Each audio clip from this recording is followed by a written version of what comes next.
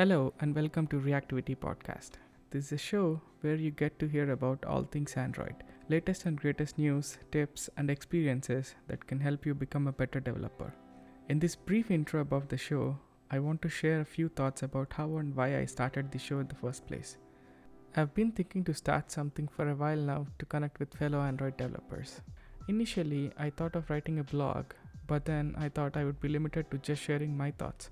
I've also thought about starting a YouTube channel, but YouTube demands more effort to maintain good quality. So before jumping into something that big, I decided to start a podcast.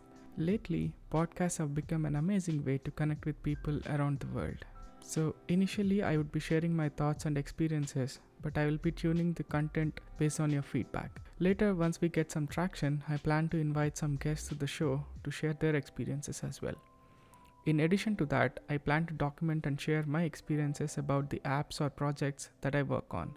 So, this is the reason I have started this podcast. Along with the audio form, which is available on Spotify, Google Podcasts, Apple Podcasts, or any of your favorite podcasting app, we also have a video form available on YouTube.